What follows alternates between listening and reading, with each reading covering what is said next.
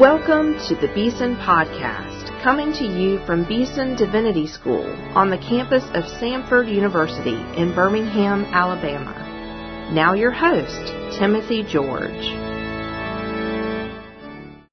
Well, today we have Dr. Darrell Bock with us here at Beeson Divinity School, and I'm looking forward to this conversation with Darrell.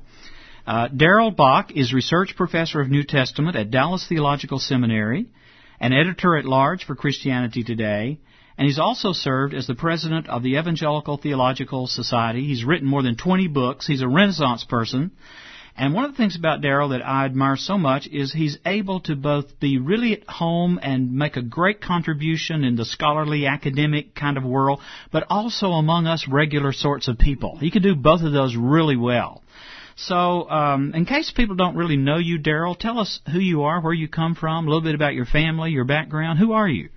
Well, I grew up in Houston, Texas. I was born in Calgary, Canada. My dad was in the oil business, so we actually had three of us who were born outside.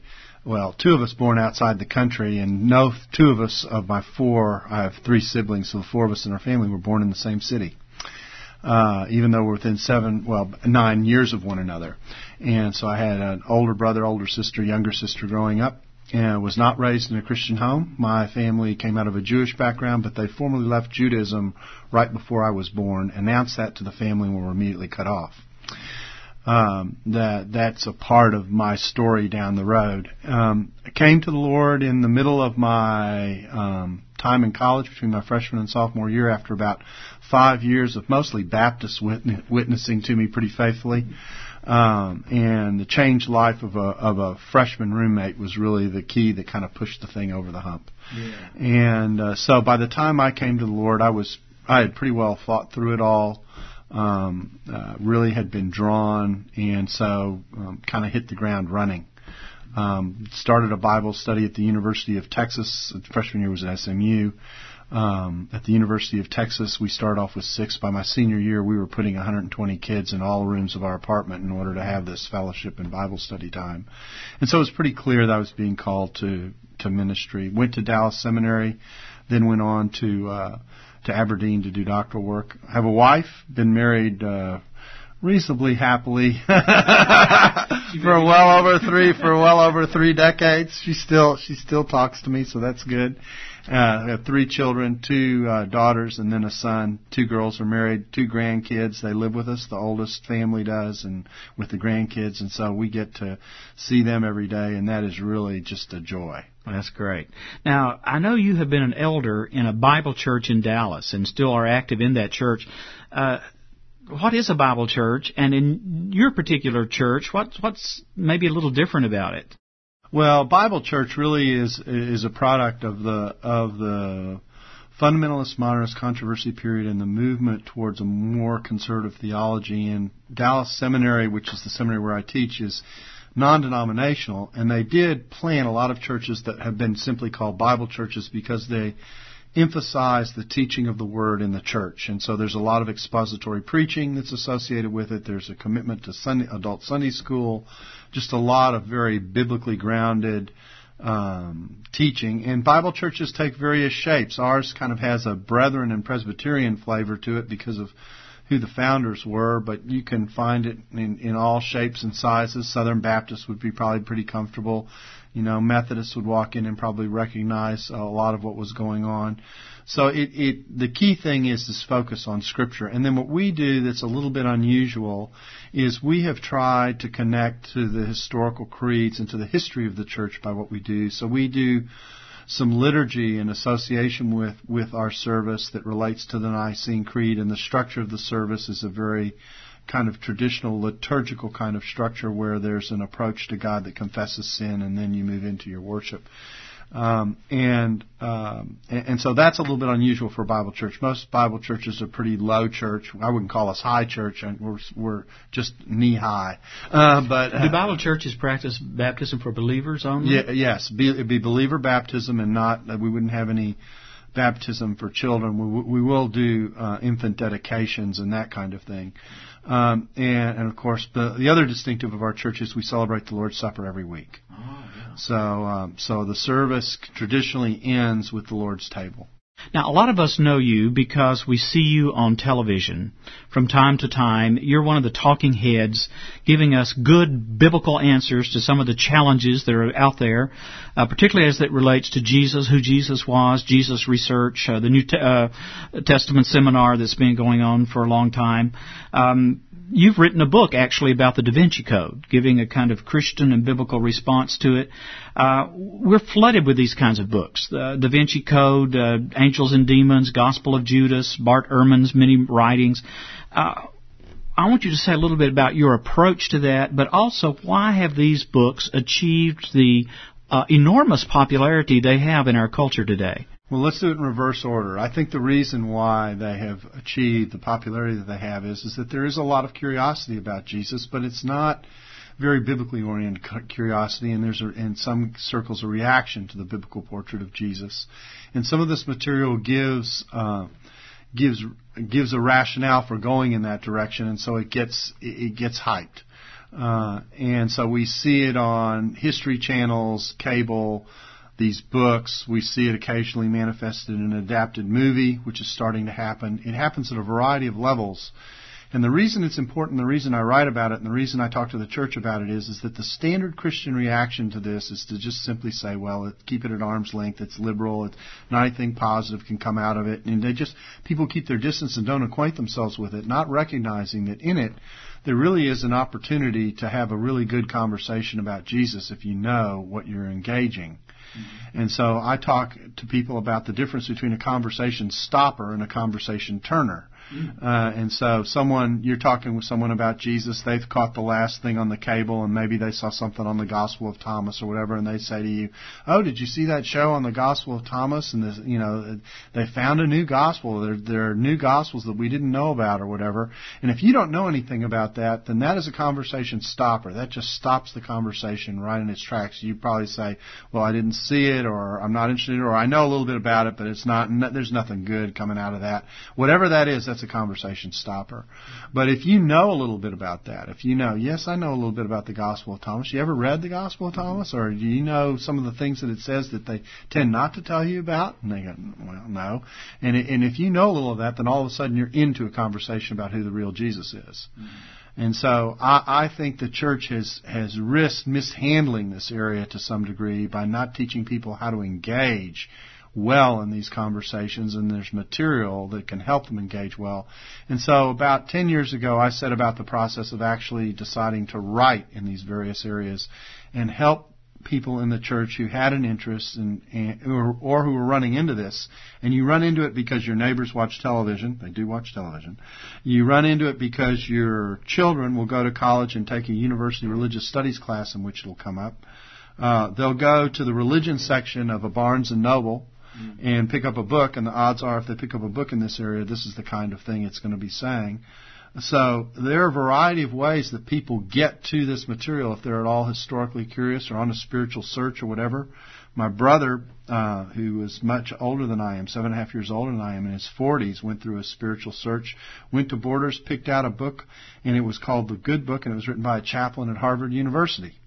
And the moment he picked it out, I knew, well, this is going to be interesting. And I faced a choice. Do I tell him what I suspected about the book, or do I kind of come alongside him in his journey? And so I offered to read it while he was reading it so we could interact over it. An invitation he was more than willing to take up, and that launched us into a conversation. And years later, he came to the Lord. Wonderful. One of the figures that's gotten a lot of press is Mary Magdalene, and of course she plays in the Da Vinci Code and so forth. Who was Mary Magdalene, and what ought we to know about her? Well, she actually was a pretty exemplary believer, the best we can tell. She was the beneficiary of an exorcism by Jesus, and we're told that she was one of the women who traveled with the entourage of ministry that Jesus had. And that she was very supportive of the ministry financially, and of course she's one of the people to whom Jesus appeared at the end. So she's obviously put forward as a rather significant disciple, female disciple. In fact, she could be considered one of, if not the premier female disciple in the Gospels. That's all the Scripture tells us. Now, on top of that, people have suggested all kinds of things. The Jesus Christ Superstar years ago elevated her to Jesus' love interest. And then from there, in the Da Vinci Code, she got a promotion and becoming Jesus' wife. So I guess if we wait around long enough, who knows? I don't know what the next step of promotion is. But anyway, so there have been all kinds of things said about her. There are some traditions closely associating her with Jesus that come from the south of France that the Da Vinci Code did play off of, but none of these have biblical roots, and so there's been an exaggeration of their relationship, which again our culture is drawn to because the idea of Jesus having a love interest just kind of fits the way our culture tends to think about relationships. Yeah. Now, here at our chapel at Beeson Divinity School, we have the Apostles' Creed etched in stone, and we often recite it. And this year we had a conference called The Will to Believe and the Need for Creed, Evangelicals and the Nicene Faith, looking at the Nicene Creed and what that has to say about the Christian faith today. Now, you're a biblical scholar, and you've written a great commentary on Luke and many other things. How do you deal with this creedal stuff? Is that how would you talk about that? And why should we maybe be interested in it? Or is it, as many people have said, a detour, a devolution away from what we have in the Scriptures? Well, I think creeds are important because they give us snapshots of what the church has believed at certain points in its history. And what they believed in light of certain controversies usually. So it's an attempt to be really clear to state the Christian faith. Now, granted, sometimes the language is hard for us in the modern world because they're dealing with technical philosophical controversies of the 3rd or 4th century, that kind of thing. But these are valuable snapshots. I think the church could do a better job of helping people bridge between what they see in the Bible and what they see in the creeds. Mm-hmm. And that sometimes we don't do such a good job of explaining how do we get from A to B. But creeds are helpful as affirmations of what a substantial body of Christians believed in a particular time, and they connect us not just with the first century church, but they connect us with other believers of other ages for that reason. And I think it's helpful not to think that you're the only one. You didn't invent Christianity. It has a little bit of a heritage before you. In Europe they have buildings where they have these signs established, and then it gives the year. And so the establishment's been around for a while, and occasionally taking a look at what it is that the church has said about what it is the people of God believe, I think can be very, very helpful. Again, if those creeds are tightly connected to understanding what their biblical roots are. Now, most of our listeners belong to churches that don't have a Darrell Bock in their membership. And they hear all of this stuff on television. They're confronted about it in conversation with their neighbors and their people at work. How should a Christian who is not an expert in the New Testament or early Christian origins approach these ideas that are out there all around us, particularly with unbelieving friends who may be enamored of them? Well, I think there are two keys. One is to tell people to do a better job of listening to their neighbors, and they're in the midst of their spiritual search or their spiritual opinions. I tell people that if you will let someone talk about where they are spiritually and why they're there, that's important, then you can get a better read on what is actually motivating them and what their background might be, what they might be reacting to or against in some cases. And that puts you in a better position to know actually how to minister to them as you have conversations with them and engage them. So the first would be to spend more time listening. We're so quick once the door opens to try and make sure that we do the deal, that sometimes I think in the process we take out the interpersonal dynamics that actually build the trust that will allow you to say more than you could if someone gets the sense of, oh, well, they're just looking to have another notch on their evangelistic belt. So that would be the first thing, to listen. The second thing is that there are resources out there, and they ought to tap into those resources to get the kind of information that will allow them to engage on these topics from a positive point of view. Again, not to win an argument or so much to establish a point, but to have a conversation and to help people ponder that what they're hearing on TV or what they're seeing may not be the only way to look at the issues in question, as important as they are. So those would be the two, I think, key pieces of advice. Listen hard And then secondly, use resources that are available. And there's a lot that's being written. I'm not the only one writing. I have several colleagues who are writing in these areas as well, with the same kind of desire to put in people's hands things that they can use and at the same time put them in a position to make sense out of what they're hearing. Yeah. Now, you've just contributed to a volume, 5 authors, I believe. That's right. Related to Jesus and some of the issues that are out there in the historical research field. Talk a little bit about that book. And is it an example of the kind of conversation that you're calling for? And what specifically did you say vis-a-vis these other contributors? Well, this book was called The Historical Jesus 5 Views, and it ran the whole spectrum from someone who didn't believe that Jesus existed all the way to someone who doesn't think you should talk about the historical Jesus, to do different models, non-conservative models of doing historical Jesus work, one a little more politically oriented, the other slightly more religiously oriented, connected with Jewish backgrounds, and then I represented the evangelical view.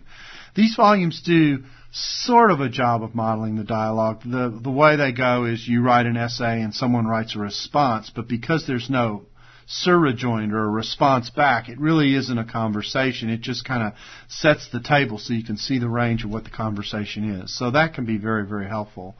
What I tried to do in the book was to make the case. Now remember, first of all, that when you're dealing with the historical Jesus, you're only dealing with that which you feel like you can corroborate in terms of evidence. So you can't use everything.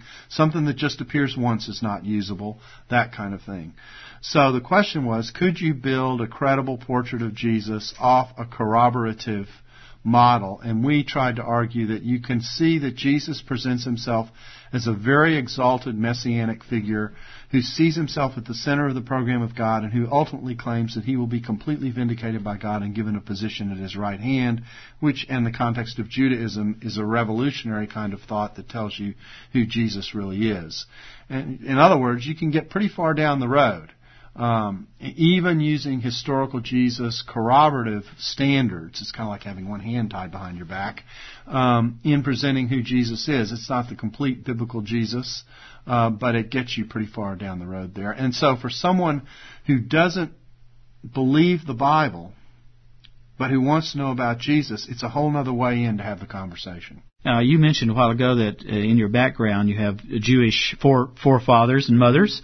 Talk a little bit about your interest in Messianic Judaism. I know you've been an important discussion partner in that movement. Yeah, I serve on the board of Chosen People Ministries and have been on the board now, I guess, slightly over 10 years. As I said, my family was Jewish, but they ceased to be practicing Jews before I was born. I actually didn't even know I was ethnically Jewish until I was in my teens, when one day my uncle, who decided that this cutting off thing was silly, decided to show up one day to see an all-star game in Houston, and we happened to live in Houston, so my brother hosted his brother with his 3 boys, and it didn't take long when they started talking about synagogue, etc., put 2 and 2 together and figure out, oh, that's interesting.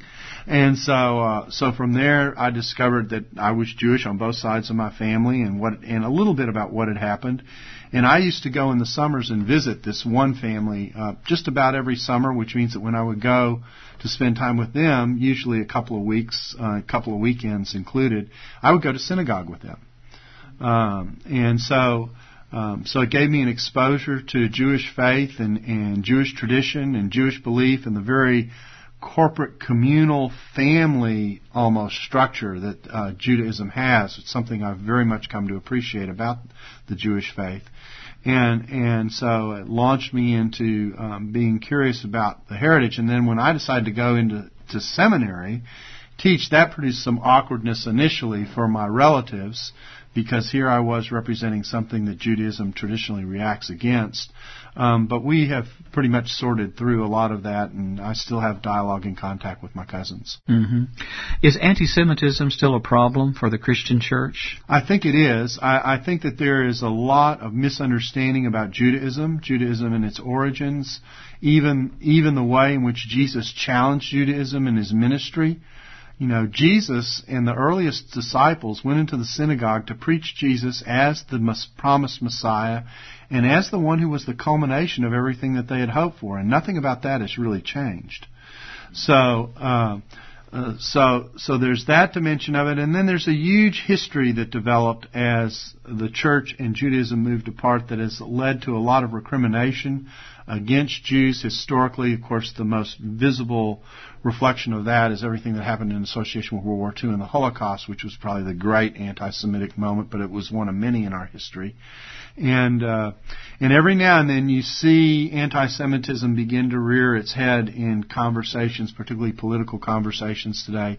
So yes, I think it's something that we do constantly have to deal with. You know, sometimes when someone lives completely differently than most of us, that tends to produce an effort to distance them and to marginalize them, and I think that's part of why you see it. I want to go back to your work as the president of the Evangelical Theological Society. A lot of our listeners will never have heard of that organization, so tell us what it is and kind of what its purpose is. How can it be of help to the church? Well, the Evangelical Theological Society is a scholarly organization made up of people with theology degrees, master's degrees, and doctorates, most of whom teach in various Christian schools. Not all of them do. There are a lot of pastors who belong. It's over 4,000 members nationwide. And basically we get together annually and regionally to discuss issues of theological importance. And there's a lot of reflection and interaction that happens across denominational lines usually at those meetings. So it's one of those rare opportunities where you kind of literally have a tent, an evangelical tent in which there are conversations that are taking place that don't otherwise normally take place. So from that standpoint, it's very helpful to the church in that it helps people to interact with one another. It gives leaders of various evangelical denominations and strands an opportunity to get to know one another, hear each other directly and not just speak about one another, etc., that builds some level of appreciation, mutual appreciation for one another in the midst of real theological conversation, dialogue, and sometimes disagreement. Now, you wrote a book. I think it was based on your presidential address at ETS, calling for a kind of unity without compromise of our deepest convictions. Why did you write that book, and what response did you get to it? Well, it was called purpose-driven theology, kind of purpose-directed theology. It was built off the purpose-driven model of Rick Warren. And what I was trying to say was there's a way to have theological dialogue and debate. And one, we need a place where we can have it, where the doctrinal distinctions are not so incredibly tight that you don't get a variety of voices speaking to one another that represent evangelicalism. And that the ETS only has two doctrinal points currently. It's an inerrancy point and a point about the Trinity. That's it. We don't even have a soteriological statement, which some people think is rather strange. But nonetheless, the point is that the belief was that if you believe in the inerrancy of Scripture and believed in the Trinity, you were pretty far down the road theologically in terms of commitments. And so that would all sort itself out. So the point of the organization and the point of the book was to say there's a way to have, and there's a place where we need to be able to have and sort out these disagreements, and to do so with a sense of prioritization about what's really central about what we disagree about when the disagreements are really substantive, and what are more peripheral, what I like to call family disputes, where you recognize, I disagree, but the disagreement is really among, brothers and sisters and cousins. It's not, it's not the Hatfields and the McCoys. Yeah. And so if you can learn how to sort that out and make those judgments, learn how to prioritize what's important in your theology, then your theology has a purpose-drivenness to it in terms of the way it functions. And I think the tendency some conservatives have is because they believe the Bible is God's Word and it's all true, they think that anything that they believe about it is also all true. But then the problem comes when they sit across someone who believes that the Bible is all true, but the all true that they believe doesn't match the all true that I believe, then we got a problem. Yeah. And so how do you sort that out? And so this was a book attempting to appeal for a good way of sorting that out and having that dialogue in a way that's mutually beneficial and not destructive. Now, both you and I have been involved for a long time in theological education and preparing God-called men and women for the service of the Church of Jesus Christ. And I'm intrigued by your idea that it would be a good plan if evangelical theologians, theological schools of various denominations and backgrounds, but within the compass of a true evangelical commitment, could work together and plant a seminary in, say, a place like New York City. That's just a fantastic idea. Probably impractical, but talk about that. Why do you think that would be a good idea? Well, I think if you look at the model of the Bible, you will see that Paul, in particular, modeled taking the gospel to really key cultural hubs. I mean, the goal of the Book of Acts is to take the gospel to Rome. Well, Rome is in one sense an ancient equivalent for what New York is, not just to the United States, but to the world. It is a financial capital. It is a hub of intellectual activity that happens in the Northeast that radiates out across the world. And there is no substantive evangelical presence, educational presence in the city. There are some colleges. There are a few small seminaries, but nothing that represents the swath of the evangelical movement that is so influential in the rest of the United States. And I just think it makes sense for schools to combine to make this happen. I think it would make two statements simultaneously, and there's one practical element to it. One is to plan a school in New York would be very expensive. No one school could probably afford to do it. But if schools share the burden, then it might become possible. The second thing is that if a lot of schools band together to do it, it would make a statement about the nature of evangelicalism, that these schools, despite their differences, are able to cooperate in putting together a school in this kind of location to have this kind of representation. And third, I think it allows the possibility for each school to bring some of their better professors to New York to teach, and so you could actually create an all-star team, or maybe dream team is a little the wrong term, but an all-star team of teachers who really reflect the best of what is out there in evangelicalism in the various strands that exist. And I think that would be healthy, and that's actually what the New York area would need, because intellectually, on the other side of things, it's some of the best and brightest who are out there. Yeah. You know, in the 1960s, Dr. Carl F. H. Henry called for a major research university that would be thoroughly Christian in its commitments and its outreach. That never really happened, though there have been some efforts along that line. So maybe in the 21st century, your idea of a evangelical, top-flight theological school planted in the culture center and capital of our country, New York City, might be something the Lord can bring about. And we can pray that He'll touch somebody's heart, maybe somebody who's listening even now, and feel that this is really something that God would have us do. It would have to be done right. It'd have to be done with the proper cooperative spirit among the schools. It'd have to have this prioritization that I'm talking about, where there's a sense of what's really central, and then where are the peripheral discussions amongst us. Or it couldn't be done. But with that in place, I think it has the potential to make a really terrific kind of statement. You know, I find it ironic, in L.A. we've got multiple institutions that function almost across the entire evangelical spectrum, all making impact in their way. But in New York, there's silence. Yeah. Well, I have one more question for you. I love talking to you because you know so much. You're so knowledgeable, and you read so much, you write so much. It's just wonderful. And sometimes when we encounter people like you, we sort of put you on a pedestal. But I want to ask you a personal question. Have there been periods of doubt in your own life, in your own investigation and study of the Scriptures? And how did you get through those tough times? Well, I think I live in a perpetual world of self-reflection and inquiry. You can't do the kind of work I do in apologetics and not think through what it is where the challenge is coming from on the other side. And the goal isn't simply to just react. Oh, that's wrong. There's nothing to it, etc. No, you've got to really seriously process that. So that does occasionally produce going, that's really a pretty good point. And I think what it is forced me to do is, one, it's made me very careful about how I talk about people who think differently than I do. It's made me more sensitive in that regard. I've tried to respect in a healthy kind of way a person who thinks differently than I do about religion, even though I may think they are dead wrong and that there are huge consequences for thinking that way. So that's one element it's done. I think the other thing that it's done is it drives you back to this distinction that Scripture is constantly talking about between the way the world tends to see things based upon the standards that it has and the way in which God is seen in the Scripture, which tends to say that sometimes man thinking in his own way and his own wiles doesn't quite have it right. And so I always remind myself that God has little surprises.